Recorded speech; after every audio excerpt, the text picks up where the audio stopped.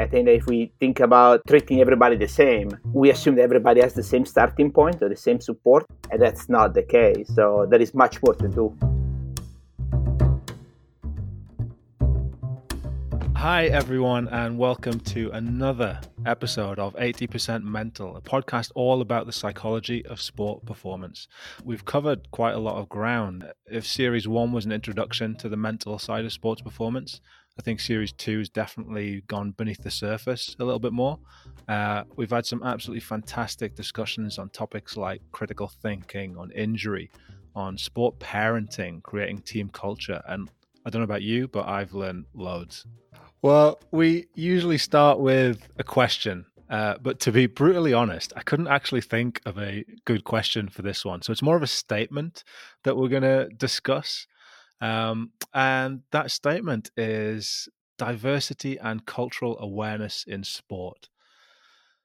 It's not really a statement either, really. It's just a sort of title. But that's what we're going to discuss today. And the caliber of guests that we've had so far on this series has been absolutely first class. And we are going to keep that bar high today with two brilliant guests who are going to try and help us to navigate this topic of diversity and cultural awareness.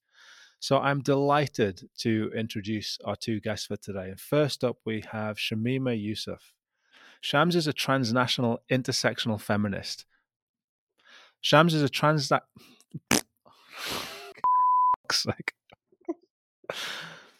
You wrote it. I know, it's a math. Shams is a transnational intersectional feminist sports psychologist. Try saying that 3 times really fast. An ASP certified mental performance consultant and a registered mental health counselor.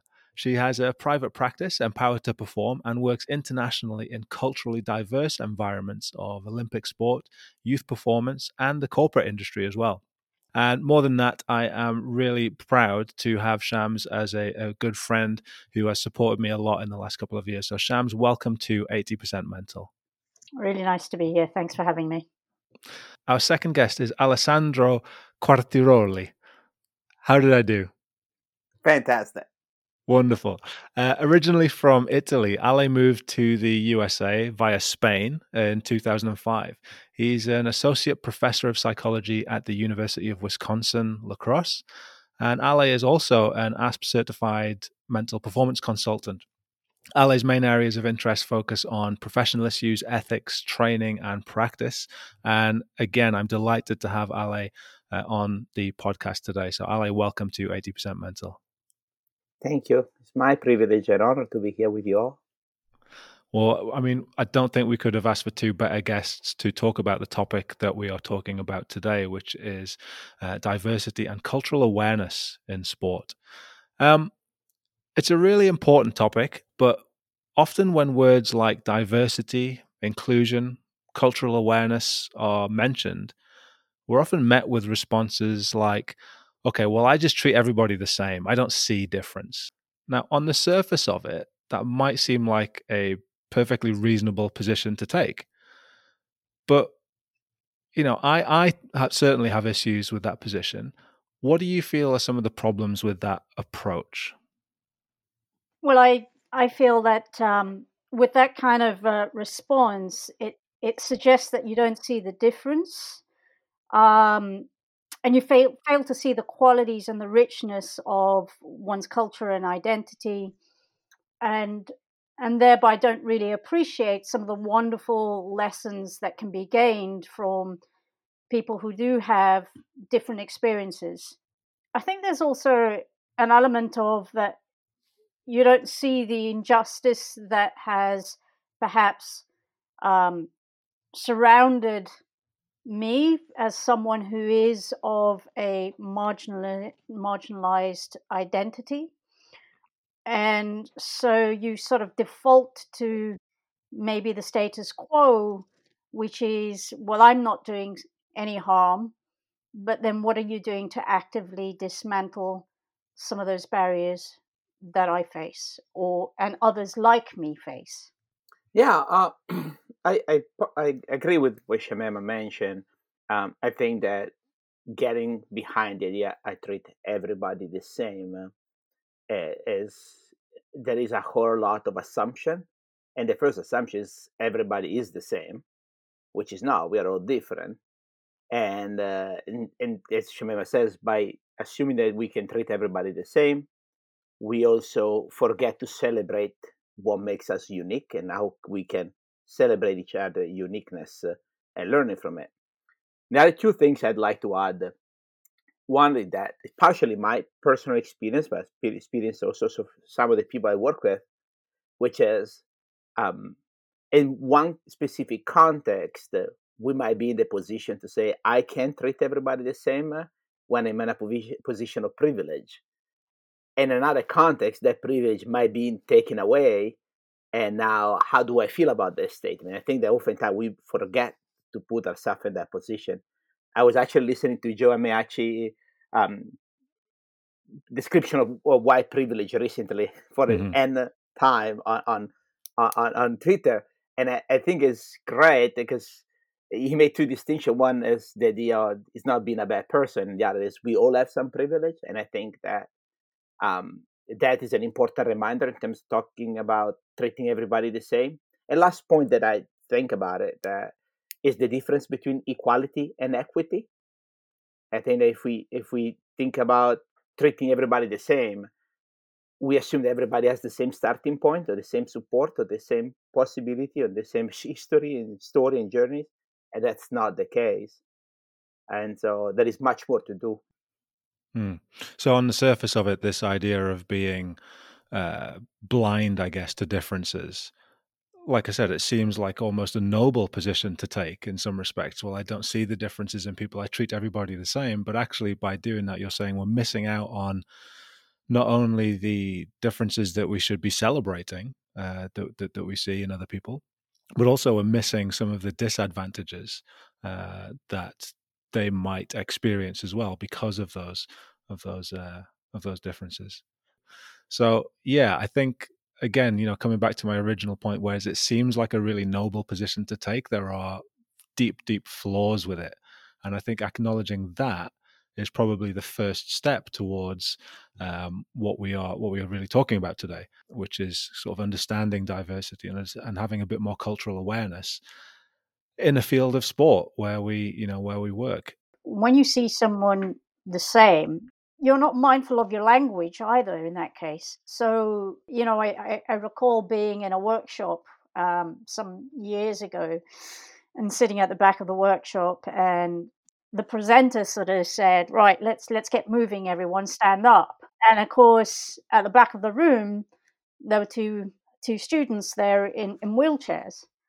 And, really not, if you treat everyone the same, you're not mindful of the language that you're using. So you're using very generalistic language, and so that can be problematic. And so, in effect, what ended up happening is excluding those two individuals at the back of the room. So that's where I think, these differences do become important, because we need to think about how are we talking about things, what is our narrative, and what is the context that we're in. When we talk about diversity and equity and inclusion, there is this idea of the saviors, right? There's a group of people that is doing that for others to make their journey, whatever, easier, harder, whatever they might be. And I think that at times this perspective is extremely limiting, where I think that we could flip it and think about how can I change my own life to reach this level of equity.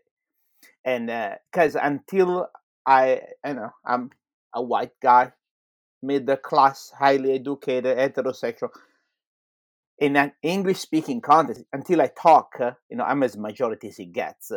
And until I think about how I can make somebody else's life better, I still keep my privilege. And I wonder instead if the question could be asked, how can I work on myself to make that change and to create more equity? And then the process of supporting the process and using my privilege to change the system is important. And I also think that cannot be the only direction of the work that we do. I hope that it was clear what I was trying to say. Yeah, no, absolutely, yeah, and it comes back to what you mentioned earlier as well. The video that John Amici made about white privilege, but also about just privilege in general. And if you haven't seen that yet, if you're listening to this podcast and you haven't seen that video, I urge you to go and watch it. And we will put a link to it in the description because it is a fantastic explainer of privilege. And I think, Ale, you sort of alluded to this a little bit in your previous answer, but when we talk about cultural competence, what do we mean by that? And I don't know if either of you want to go first with this one, but what is cultural competence? On one aspect is I feel that there is always this idea of competence as these things that we get it and we reach, and when we're done, we're good. Competence in general, I don't believe that's the case. Cultural competence even less. Academically, competence have been described as knowledge, awareness, and skills. I was thinking of a project that I recently carried on and talking to people who define their work as culturally competent and culturally grounded. And some of the things that were brought up that made me reflect was one aspect is cultural competence is an ethical obligation, something that is not should we do it, maybe do it. It's something that has to be so much part of what we do and integrated what we do. I think that generally speaking, cultural competence has this idea of trying to understand how the peculiarities that the other person carry on in our working relationship and our relationships in general, and their background and their uniqueness, as long as with mine, can be part of what we do throughout the relationship we develop. And and I think that part of that can be developed formally with formal training, and not necessarily just with formal training. I think that we miss opportunities to develop those competence, if you want to call them that way, that has to do with the relationship that we all have, exactly for what discussed earlier about how we all have a set of uniqueness.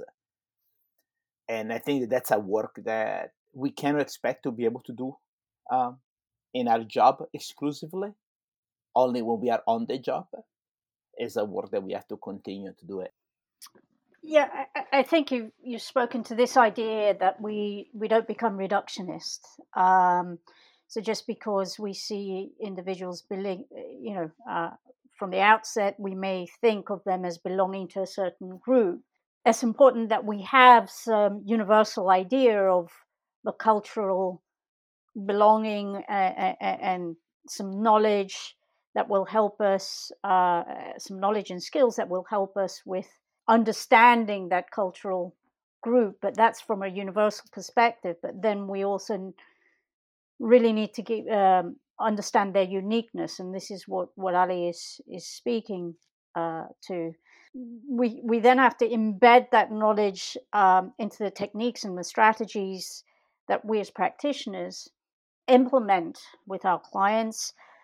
We have to understand how those issues of diversity can impact the interpersonal relationship with the client. So also recognizing that how are we turning up to that experience with the client? What are we carrying? So if we are coming in with privilege, are we aware of that privilege? But at the same time, I could be a person who has been marginalized in numerous ways, and how am I turning up to that relationship having been marginalized by a group that perhaps my client is now in front of me representing, and so that can impact the relationship that we have. So it's being aware of that, it's being willing to self-reflect. So that cultural self-reflection is so important, that how do we identify what aspects of our identity are important to us. So that there's just some thoughts that come to my mind, and in terms of how we go about developing that ongoing competence. Mhm. Again, as Ali says, it's an ongoing process. Yeah, so that ongoing nature of it, that critical self-reflection, the understanding of one's own position of privilege, and where that situates you in the relationships that you have with coaches, with athletes, between coaches and athletes. Yeah. And I think what's really interesting is, and we haven't really mentioned this, but I'm going to, is that when we talk about cultural competence and understanding, because Shams, you just mentioned kind of understanding your own culture and your own sort of position, we don't really talk about whiteness in that respect. We kind of assume that we're talking about otherness when we talk about cultural competence, but actually, exploring where somebody might sit as a white person, even in a predominantly Western white country, is also an important position to examine in terms of, uh, you know, how you might interact and how you might come across and how you might work with the people that you work with. Absolutely, I think it's examining that whiteness. Of course, I don't identify as a white person, um, and sorry, oh gosh. So for me, it's more about what privileges do I have that I'm showing up with, Mhm. actually, I fell short on this one in my practice. I felt short on this one, whereby I was working with an athlete, and not recognizing that, I guess you would define me as educated. I've been well educated, and my language, the use was not relating to the athlete. The athlete turned around and said to me, "Can you use words that I can understand, please?" Mhm. So again, it's really reflecting on that privilege that we show up with. And so, whilst you talk about whiteness, I'm talking about now socioeconomic status Mhm. that has enabled me to gain an education that perhaps my athlete hasn't had. And so, how am I presenting and interacting with that athlete in a way that is one culturally aware, but relates to the athlete? So I think what I'm picking up from this is privilege isn't something that we should be afraid of or shy away from or get defensive about, because there are numerous layers of privilege. You've talked about we've talked about color, we've talked about socioeconomic status, we've talked about education, and we are all privileged in some way or another. And again, what I'm hearing is this idea of acceptance of that is the first step to becoming a little bit more competent in this area.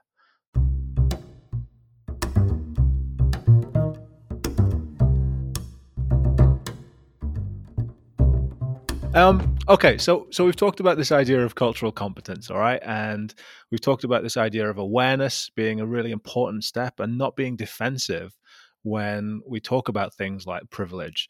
Um, okay, so I'm a young coach, right, or a young psych, or even a really old one. I'm fully on board. I can see the gaps in my training. I can see the need for some development. Like, where do I start? Like, what can I do as a psychologist or a coach, like I say, to become more culturally competent, to become more aware? Well, like, what can I actually do? Self-reflect. I mean, we've spoken just a little bit about this already. Is that, start with yourself. Start with how do you identify, and what are the power and privileges that come through your cultural identity you have, and recognizing that though we can go through all this cultural self-reflection, we also want to practice that um, cultural humility, because whilst we're aware of the power and the privileges that we have, and then and we start to learn about other cultures, we're not the expert on everyone else's culture. Hmm. So as a practitioner, I mean, for me, I mean, I when I show up to a session, um, I may very well start with recognizing some of the difference there between me and my athlete, or the person in front of me, and Mhm. really try to explore what's important to them, because they are the experts. I'm not the expert. They are the ones they are the expert of how they identify in their culture. So it's about learning from others in a way that's not, so where, offensive, Mhm. by sort of, questioning, or where are you from, as if to point out that you don't belong, but in a way that really is interested in the person that is sitting in front of you. It's a really interesting one that you talked about asking not in a way to highlight that the person doesn't belong, and it's just where are you from? Well, I'm from Gateshead. Okay, well, where are you really from? Yeah, exactly. Okay, no, just because I'm black, I'm still from Gateshead, right? So I Yeah, know yeah. you're expecting me to say like some sort of exotic, African location, but actually I'm from Gateshead. But even just asking that simple question in a way that is, you know, you see it as a harmless question that you're generally interested in somebody's background, but actually what you're doing is you're highlighting that they don't necessarily belong in the same way that you do. So I just thought it was a really interesting example that you mentioned there.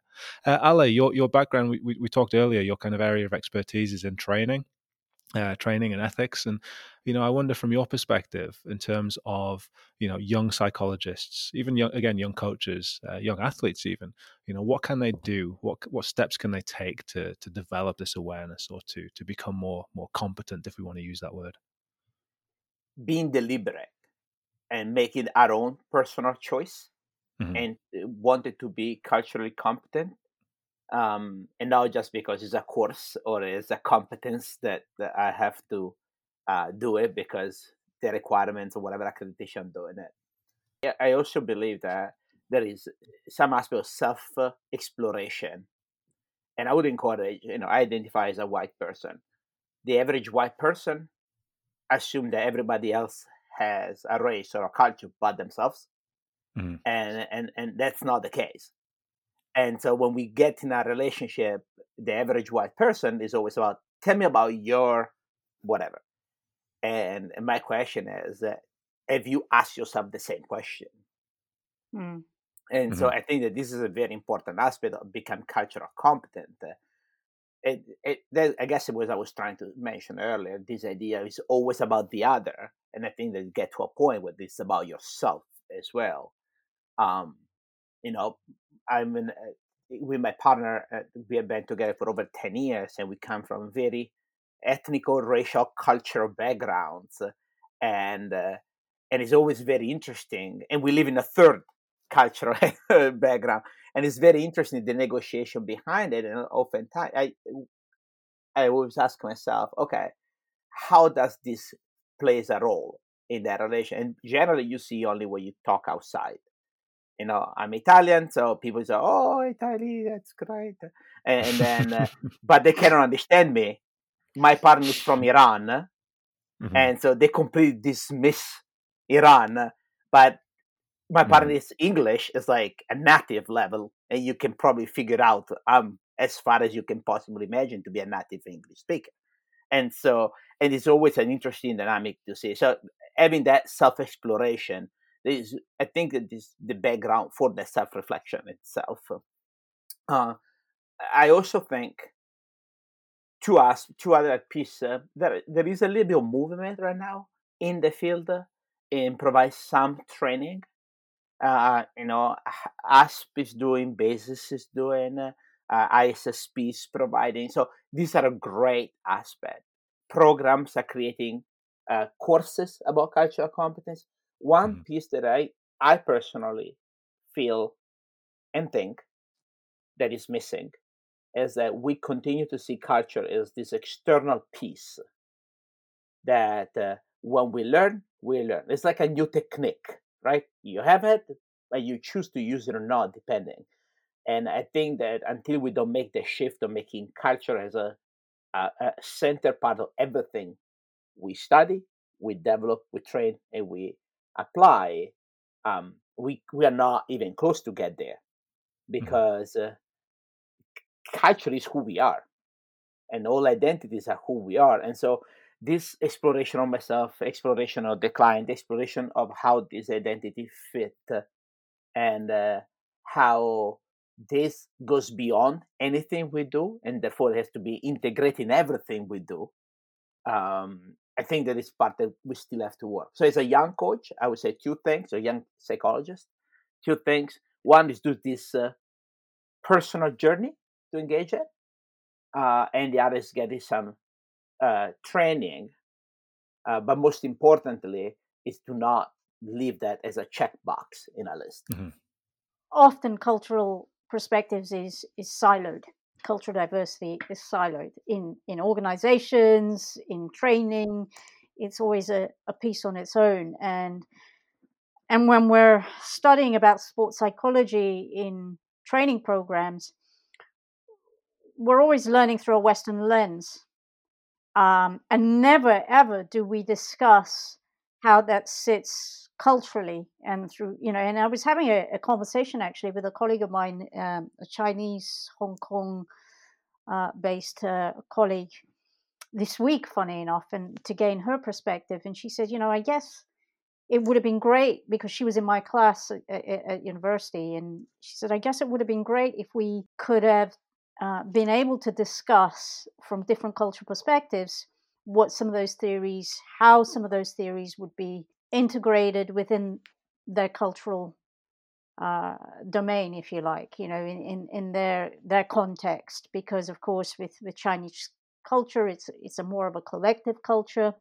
And often I would sit with her in class and sort of say, you don't say very much, you don't speak up very much, and that'd be later on when she and I would have a natter, and she sort of said to me, well, to speak up and question, the professor is to show disrespect, right? Mm.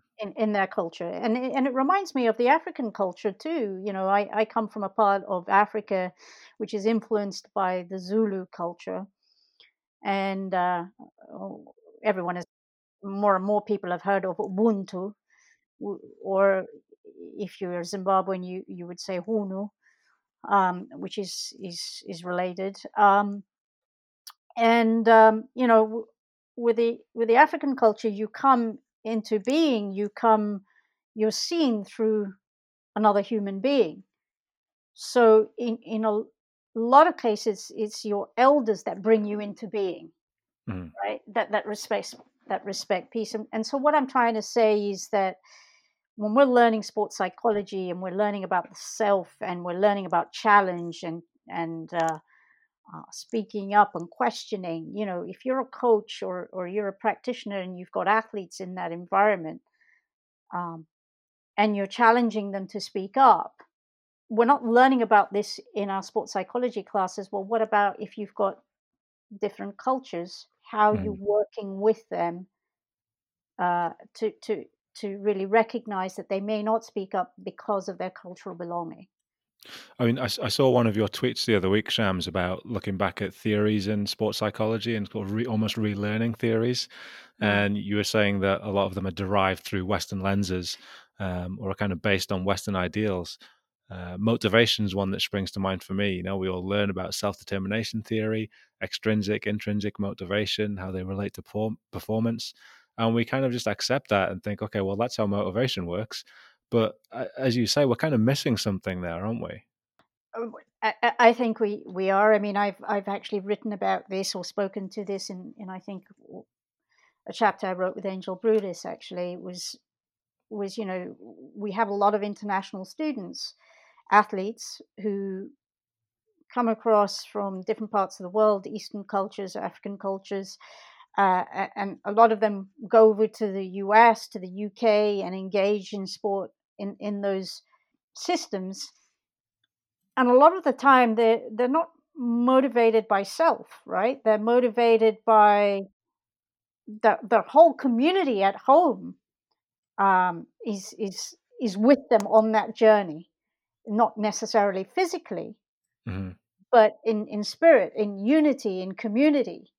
And so often they're motivated by that collective identity, is that I'm doing this for my whole community, and also motivated by the opportunities. They don't have necessarily the same sort of access to those sort of facilities that they may that they don't have in their home countries, perhaps. And so, of course, they go to systems like the American systems or British systems that may provide them with a lot of those facilities. But I think we need to examine that a little bit more. We're not just think about it in terms of self-determination theory or, intrinsic and extrinsic motivation. So, Ale, in my quest then as a young coach or a young psych to be more aware of, delivering culturally informed sports psychology or coaching, what are some of the things that I might be wary of here? So I can be really enthusiastic. Yeah, I'm going to take on board this challenge. I'm going to learn. I'm going to become more aware. What are the pitfalls or potential pitfalls? I'm thinking. Sorry for the quiet time. I guess that one of the things I will feel comfortable in saying, listening more than talking, and so that can be a pitfall and a strategy, right? In the sense that sometimes we get so fixated in what we think is the right way to work that we just start to work versus having done all the work that we have just described right now. And so I think that is an important piece. I think that being intentional in expecting, or talking about pitfall, expecting the aspect like culture or identities that just come up. It may or may not be the correct assumption, right? And so I think that being more intentional and helping people to create that space where recognizing who we are in this space together is important. So, and as I mentioned already, I identify as a white person. If a person who identifies as a Black individual come in my office pretending that is not there and just working, I think we tell this person that I value for half of who you are, or I value myself for half of who I am. Instead, acknowledging and say, hey, okay, let's talk a little bit about this relationship. We talked earlier about white privilege. And one thing I found helpful to me is acknowledging. Immediately acknowledge when I work with people. And that goes from client to students. I acknowledge that I have privilege. I acknowledge that I'm in a position of power in some situation. And make that acknowledgement says, I cannot avoid it. I'll do my best to work through it with you. I think that sometimes this acknowledgement helps to create a space where the relationship can be a little bit more effective.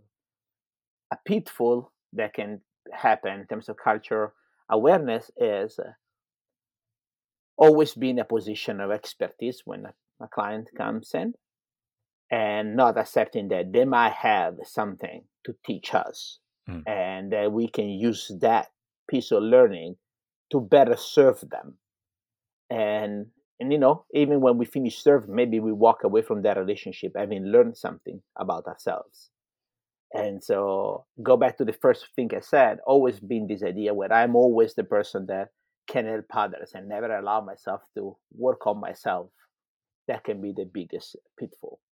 Yeah, I think, I might have mentioned it earlier anyway. I think Ali's absolutely spot on, is that recognizing that our athletes, our clients are the experts on themselves, right? We're there to guide the process. But at the same time, Ali was coming from it as a white person in the room, as the practitioner in the room, even as the person of intersectional. We haven't even spoken about that much, right? The intersectional identity that I come with into the room, the experiences of being marginalized in various ways through that identity, being really aware of how I show up so that it, if a white client is sitting in front of me, that I'm not impacting that relationship in a way just because now I'm making assumptions or based on that white privilege, and thinking, well, you've got white privilege, so let me tell you what I've experienced. It's not about me. And really being aware of that identity when I come into the room, and the power that that I have in that sort of relationship, because often your athlete will come into the room and think that you are the expert, but really recognizing that they're the experts of their own sort of identity in that relationship, and I'm here to help them through their process. I think it's really interesting because as a trainee, you're always told, and we're always taught, and we always practice, not falling into that expert trap, making sure that I'm not the expert in the room. The athlete knows the most about themselves and about their sport and about their own mind, but we never really touched upon that from this perspective. We never really touched on this idea of identity or culture or experience. I was just thinking, I think that based on what this conversation we are having, one of the biggest pitfalls that I can think of now is the fear of making a mistake, and the fear to be quote unquote a bad person for having made that mistake. And I think that obviously we want to be mindful on how we interact with others, right? But I also believe that the serenity of fully being and wholly being in that relationship during that moment, and accepting that we have knowledge gaps, and the other person is not there to teach us because that's our own work to do, and at the same time accepted that piece of the work may not have been done yet, and so that you're working. And so sometimes I think that the inability to engage with somebody else's identities or cultures or race or sexual orientation or gender identification oftentimes is dictated by the fear to say or do the wrong thing, which obviously we have to continue to educate ourselves. And I also think that sometimes serenely normalize the interaction can have a much bigger and positive impact that not. And the other part is there are some aspects that we may not just be aware of, and even if we reflect upon it, because things may not come out right. So I have an accent and I cannot take it out. And one thing I've noticed oftentimes that people think that I think with an accent as well, but I just talk with an accent. And so that's just blown my mind.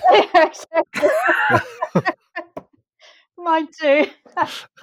Shams, you no, I just want to agree and totally wholeheartedly sort of say, saying that your client is the expert doesn't mean that we don't have to do the work. I just want to make that point because I know I've spoken a lot about, the client, the athlete is the expert on how they identify, and but at the same time, we do need to do the work before we go into that relationship or into that interaction.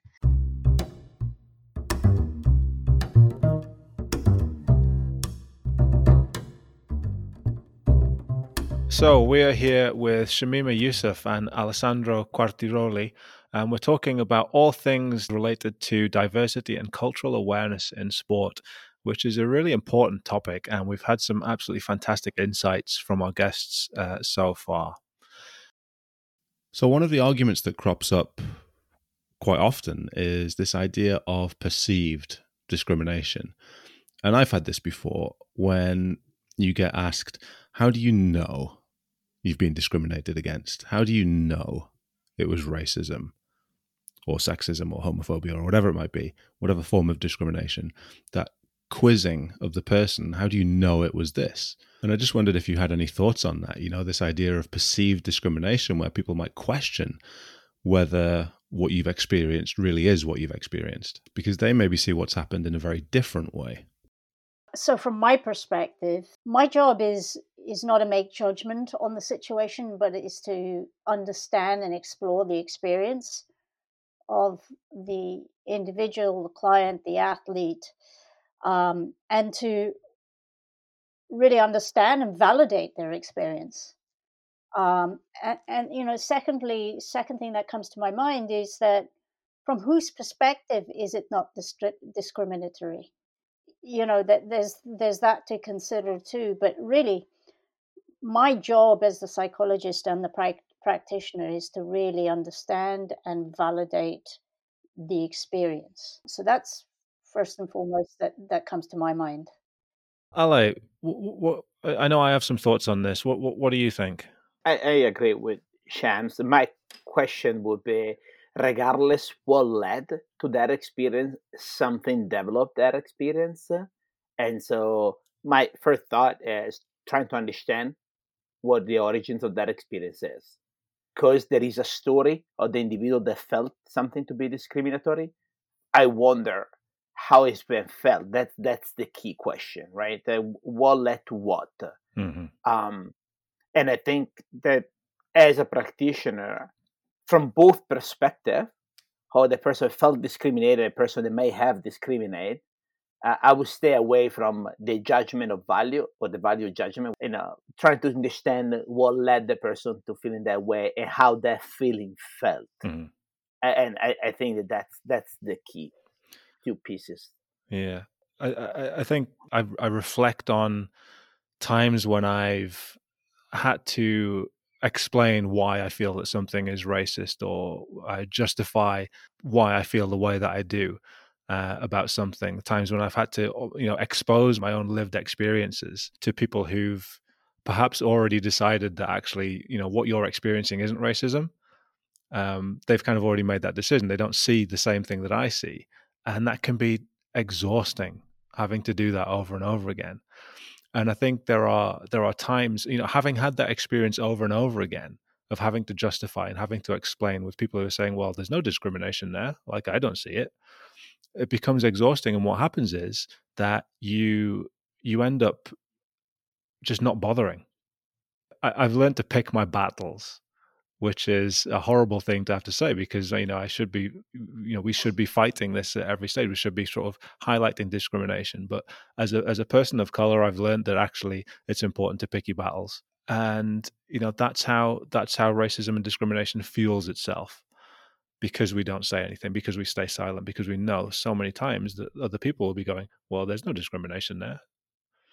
I think you both wanted to come in on that. Just very quickly, and I'm glad you brought up this example, because I don't know how is the experience, your experience, Peter. Mm. Something that I've noticed in moment of fatigue, because as I mentioned earlier, people sometimes assume that I think with an accent.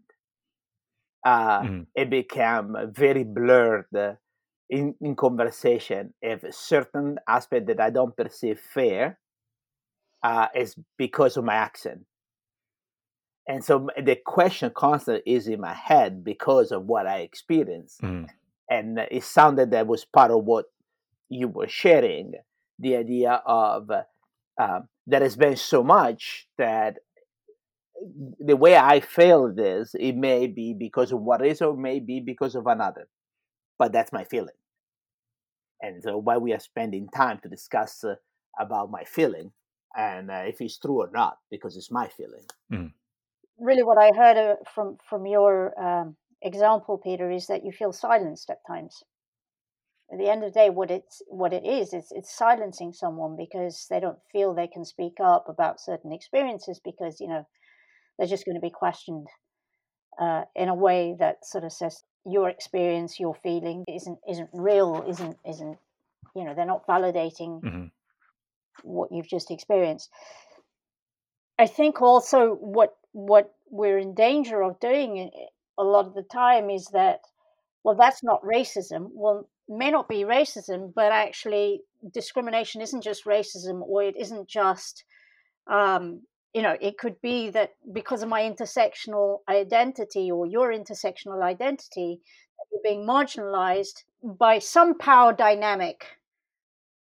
It may not necessarily be about your race. It may be about the intersectional identity in the way within the context that you're in. So that's the other important part, the nuances of your identity in the context that you're in. Yeah. So I had someone that said to me the other day, well, how do you know that was racism, not sexism? And I said, well, okay, even if it was sexism, it's still being marginalized by some descriptive of my identity. And so that's why for me, as Ali says, it's really about exploring those feelings and those experiences, and that will give you a story, an understanding. Yeah. And I think that, the danger of not doing that is that it leads to self-gaslighting. Somebody questions whether the discrimination is there or not. You kind of internalize that, and it's like, well, maybe I am imagining it. Maybe it is me. Maybe maybe this kind of discrimination isn't as big a deal as I thought it was, or maybe it's not kind of the case. And again, that's just like you described it, Shams. It's being silenced, isn't it? But it's almost silencing yourself because you know that, well, there's not much point in making a fuss about it. So I think that's a real important point that you both have highlighted there. And sorry, just a quick add. We also have to not miss the idea that this constant level of microaggression and macroaggression have some serious health consequences, and because it has a real impact on the life of a person as well as on the health of a person. And so I think that for our own comfort, we minimalize a lot of this impact, because that makes the person that may made a mistake feeling better about themselves. You know what's so interesting is you may not have seen it, Ali, because you're out in the States, but I wonder, maybe Pete, you might have seen it, the documentary with Anton Ferdinand. And what immediately there was a scene there that actually brought me to tears, because Anton was clearly emotional. The effects of discrimination are not just around one event, and the impact can be long lasting. And each time you are faced with a microaggression, no matter how trivial it might seem to some people, it builds upon each other. It keeps building upon. Every time you meet with one microaggression, it's building upon one another and another and another and another, and that ongoing build up is what really impacts one's mental health. When faced with another one, that could be really the trigger that reminds you of all the trauma that you've experienced throughout a lifetime. And so that was what really came to my mind when I was watching that documentary, is that, with all the time that has passed, he was still hurting. And you could see that his mental health and well-being had been impacted over this period of time, where, even revealing to him that his performance had been impacted, lack of concentration, that the gaffer sort of said to him, I could see that it had impacted your concentration. And he turned around and he sort of said, oh, I thought my performance was okay. But that revelation really hurt him in that moment. So really to be aware of the fact that, this is not just one event. This is often it's often a lifetime's worth of those sorts of experiences.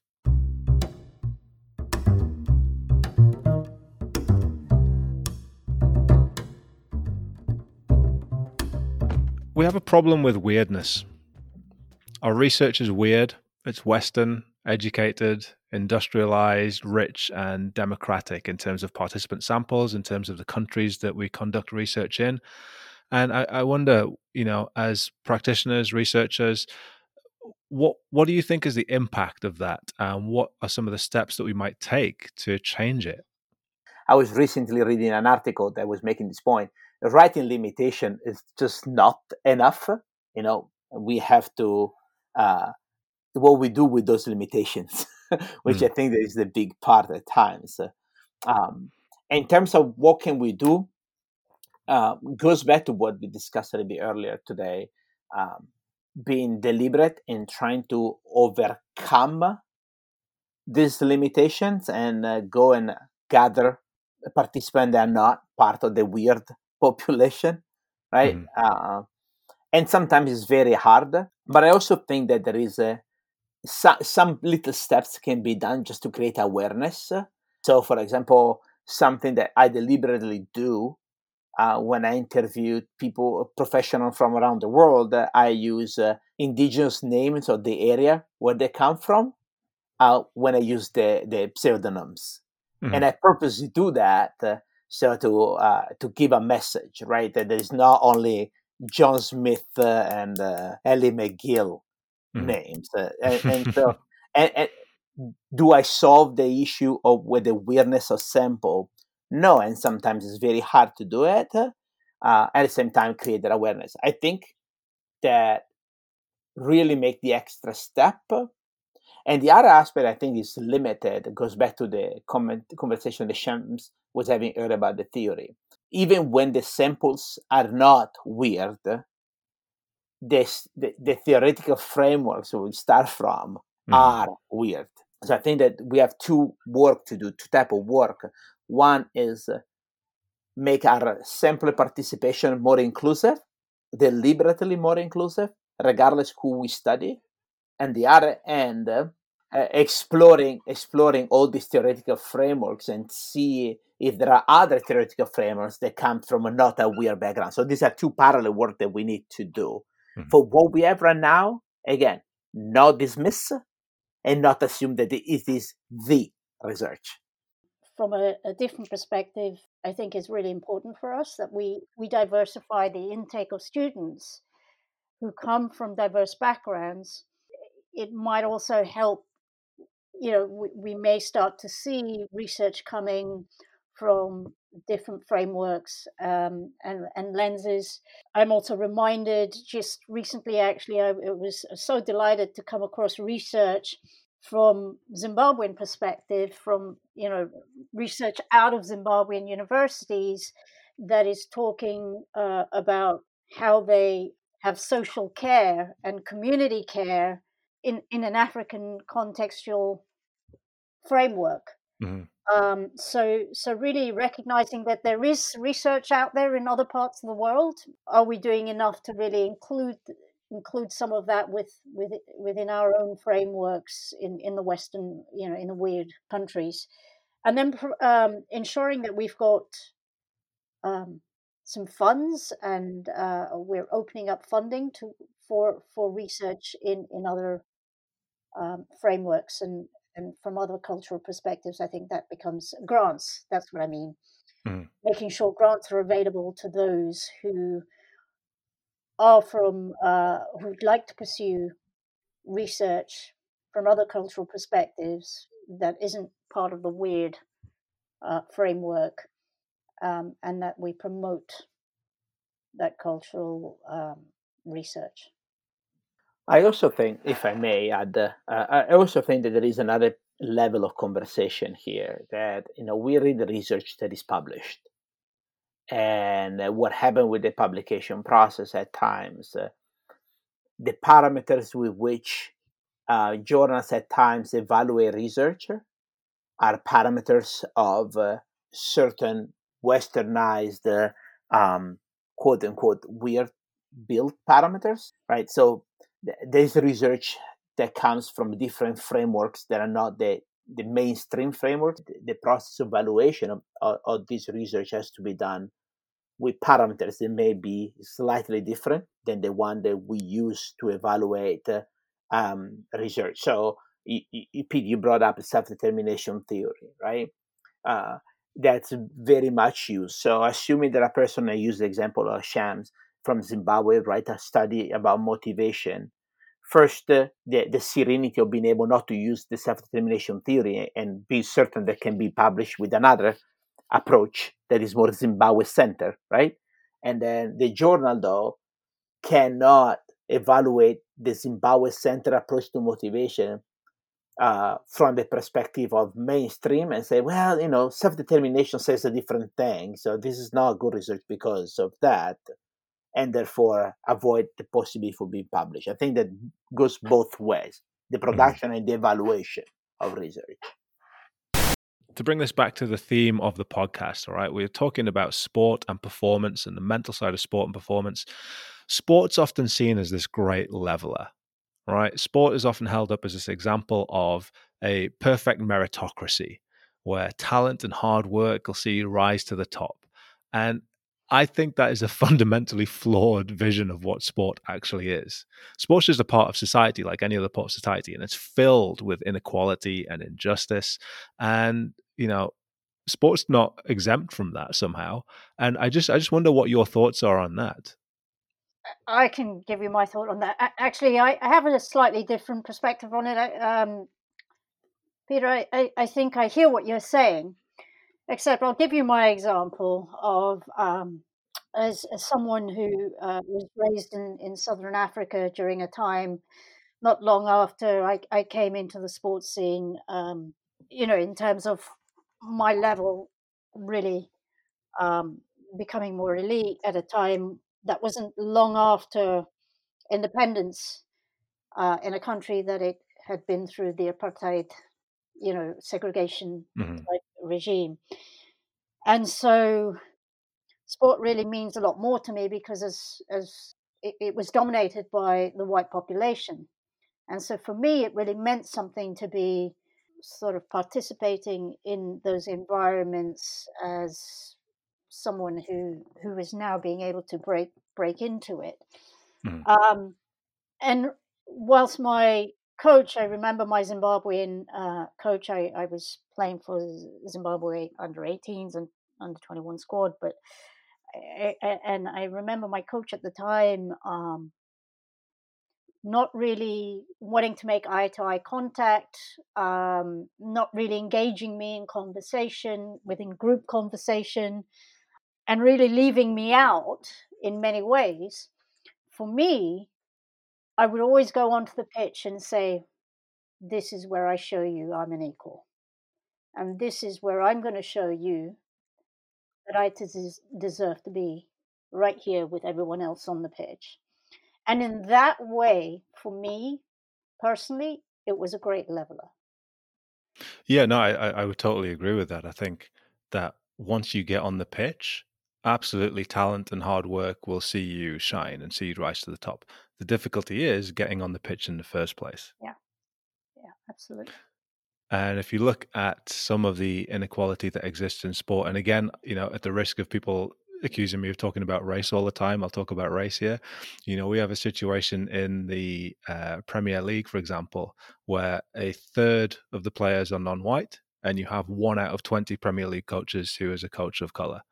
You have 80% of the NBA being black in terms of the playing staff, and you have what is it like about 30% of coaches, I think. Inequality is everywhere in sport, but I totally agree that once you get on the pitch, talent and hard work, absolutely. But it's the inequality that underpins all of that I think is the point that I was making, really. Ali, do you have any thoughts there? You anticipate what I had to say. I think that the entry point is meaningful. Not the entry point is not the same for everybody, and the accessibility, and also as you just highlighted, there is a clearly different role played by athletes versus coaches or managers or vice presidents, presidents, and owners, and so on. So there is that differentiation. It's not the same. One thing, a couple of things that I was reflecting upon, even those that have made it, on one end, their identity don't stop. Or just look at how often people choose to disclose their identities, whether it's about sexual orientation or gender identification, after their athletic career. That tells us something in the climate that within sport we still experience. And even those that quote unquote fit the big group, do everybody gets the same support, the same level of facilities and access and so on. And I also think that there is a different piece that plays a potentially big role is the meaning that quote unquote make it in sport has. And for some people, sport can be just a personal achievement. For some people, represent to be able to carry their entire community. and getting out of a situation that they perceive not being the situation they want to be for themselves or their family. And clearly, reaching performance or not reaching performance and success has a very different value. If I am a rich person that doesn't make it playing field hockey, and might not be as relevant as a person that receiving a big contract in field hockey has a way to get out from a segregate neighborhood in the hinterland of a city, right? Mm-hmm. So that in itself create a big discrimination in terms of experience and difference. Yeah, I wasn't addressing the starting point. You're absolutely correct. So my point was that when I'm on the pitch on that court, that's when I can show that this is where I belong. That being said, the access, and even thinking back to the time, when I was a child, growing up, and that still exists today, is that, as you say, we're all starting from different starting points, and for me, I always acknowledge and recognize that I was very fortunate to have come from a socioeconomic status, and I had privilege being at the school that I was at, one of the the top schools in the region, gave me access to facilities that a lot of people, of marginalized backgrounds would not have had. They wouldn't have had that access. And because I was within that school environment, I had the access to the facilities. And I do recognize that's the privilege that I had. Colleagues, I've been reflecting a little bit about what you've just said on entry points, identity development, some great points made, and even on privilege. And thinking about what I've always believed, that once I'm on that pitch or in that environment, it's leveled. And actually, perhaps that's not quite so true. Because in those environments, on that pitch, on that court, we may still be facing microaggressions and face racism. So when I think about Anton Ferdinand, football player who decades later is still trying to process his journey in life and process the racism that he has faced, and he catches up with coach decades later to talk about an incident with John Terry that happened on the pitch. It comes as a surprise to him to hear from the coach that his performance was never quite the same after that incident. In his mind, he had just sort of picked up and carried on. And yet what this speaks to is that racism is trauma. It shapes our experiences for the rest of our lives. And it takes time to process, just as it's been taking time for Anton to process. So for the coaches, the administrators, the practitioners, anyone listening in to this podcast, it's something that we want to be aware of so that we recognize how we interact with those individuals and are aware that they may still be trying to process some of these experiences and try to understand that they may approach situations in a slightly different way given what they have experienced and faced throughout their lives.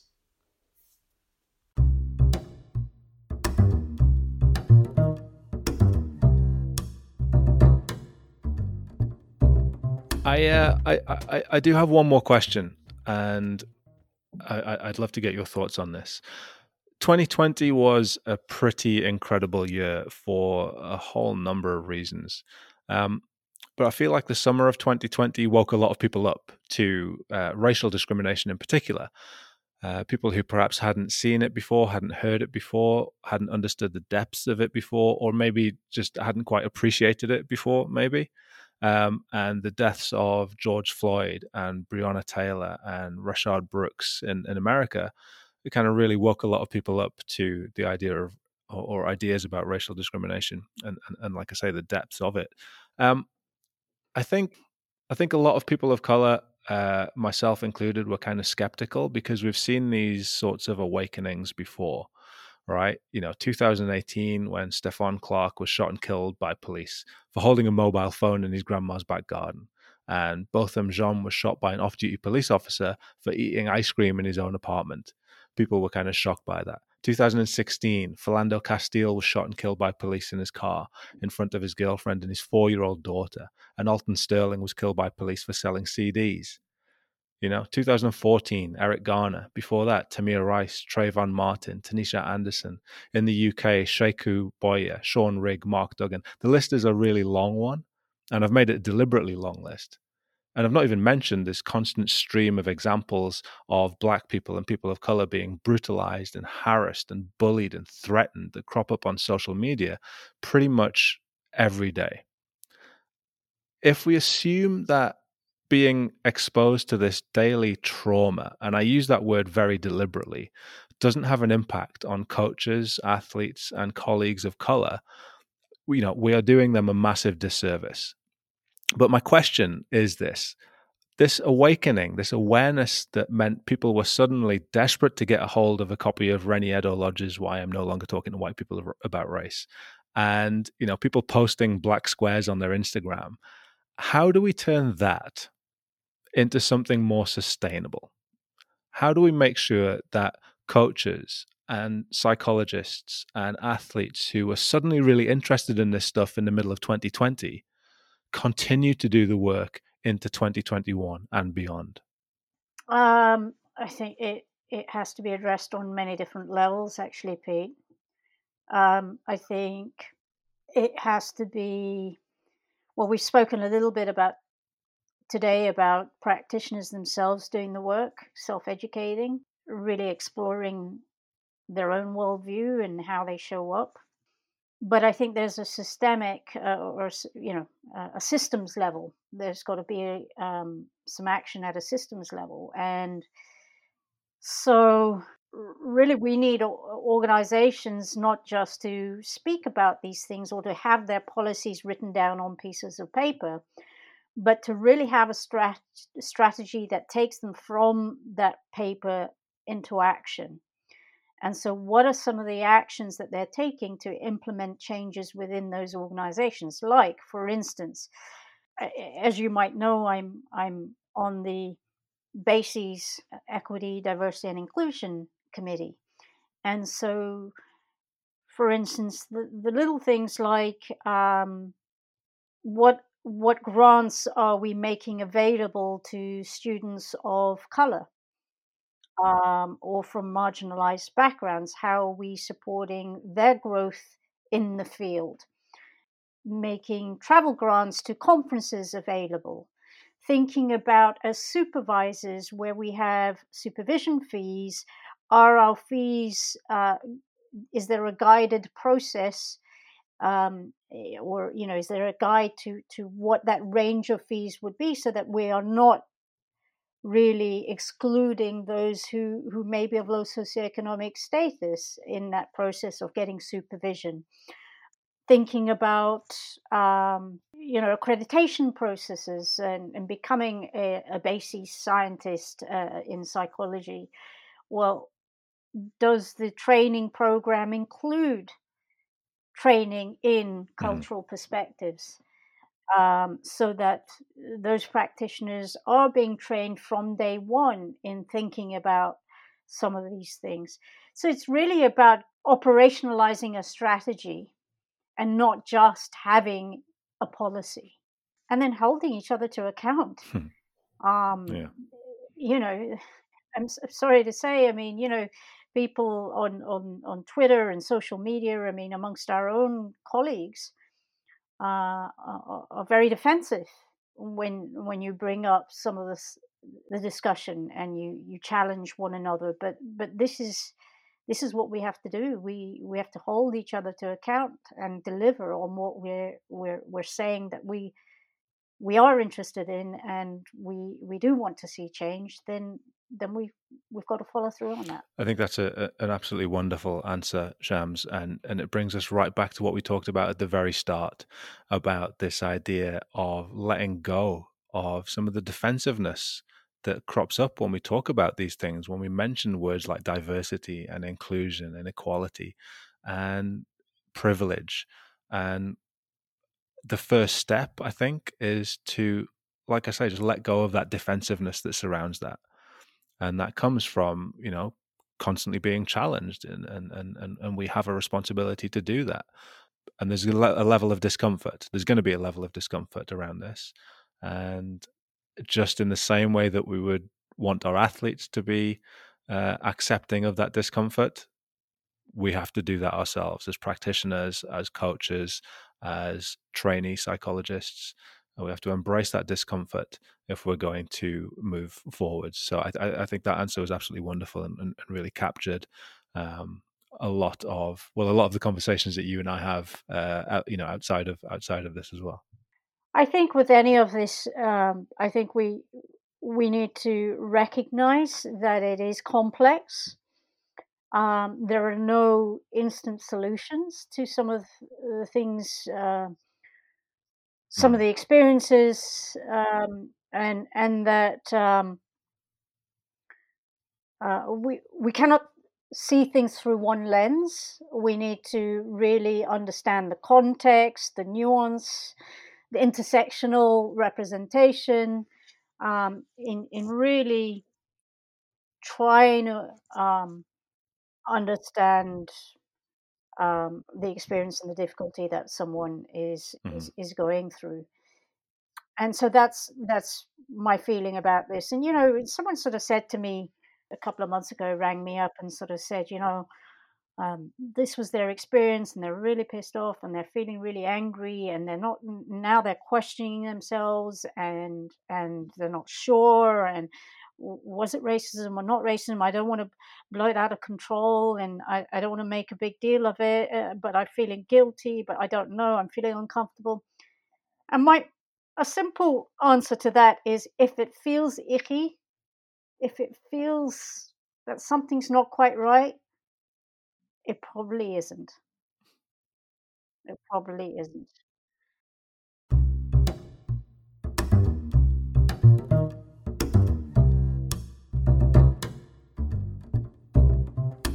It's been an absolutely brilliant discussion, and thank you so much, Shamima Yusuf, Shams, for joining us on the 80% Mental podcast today. It's been an absolute pleasure having you on.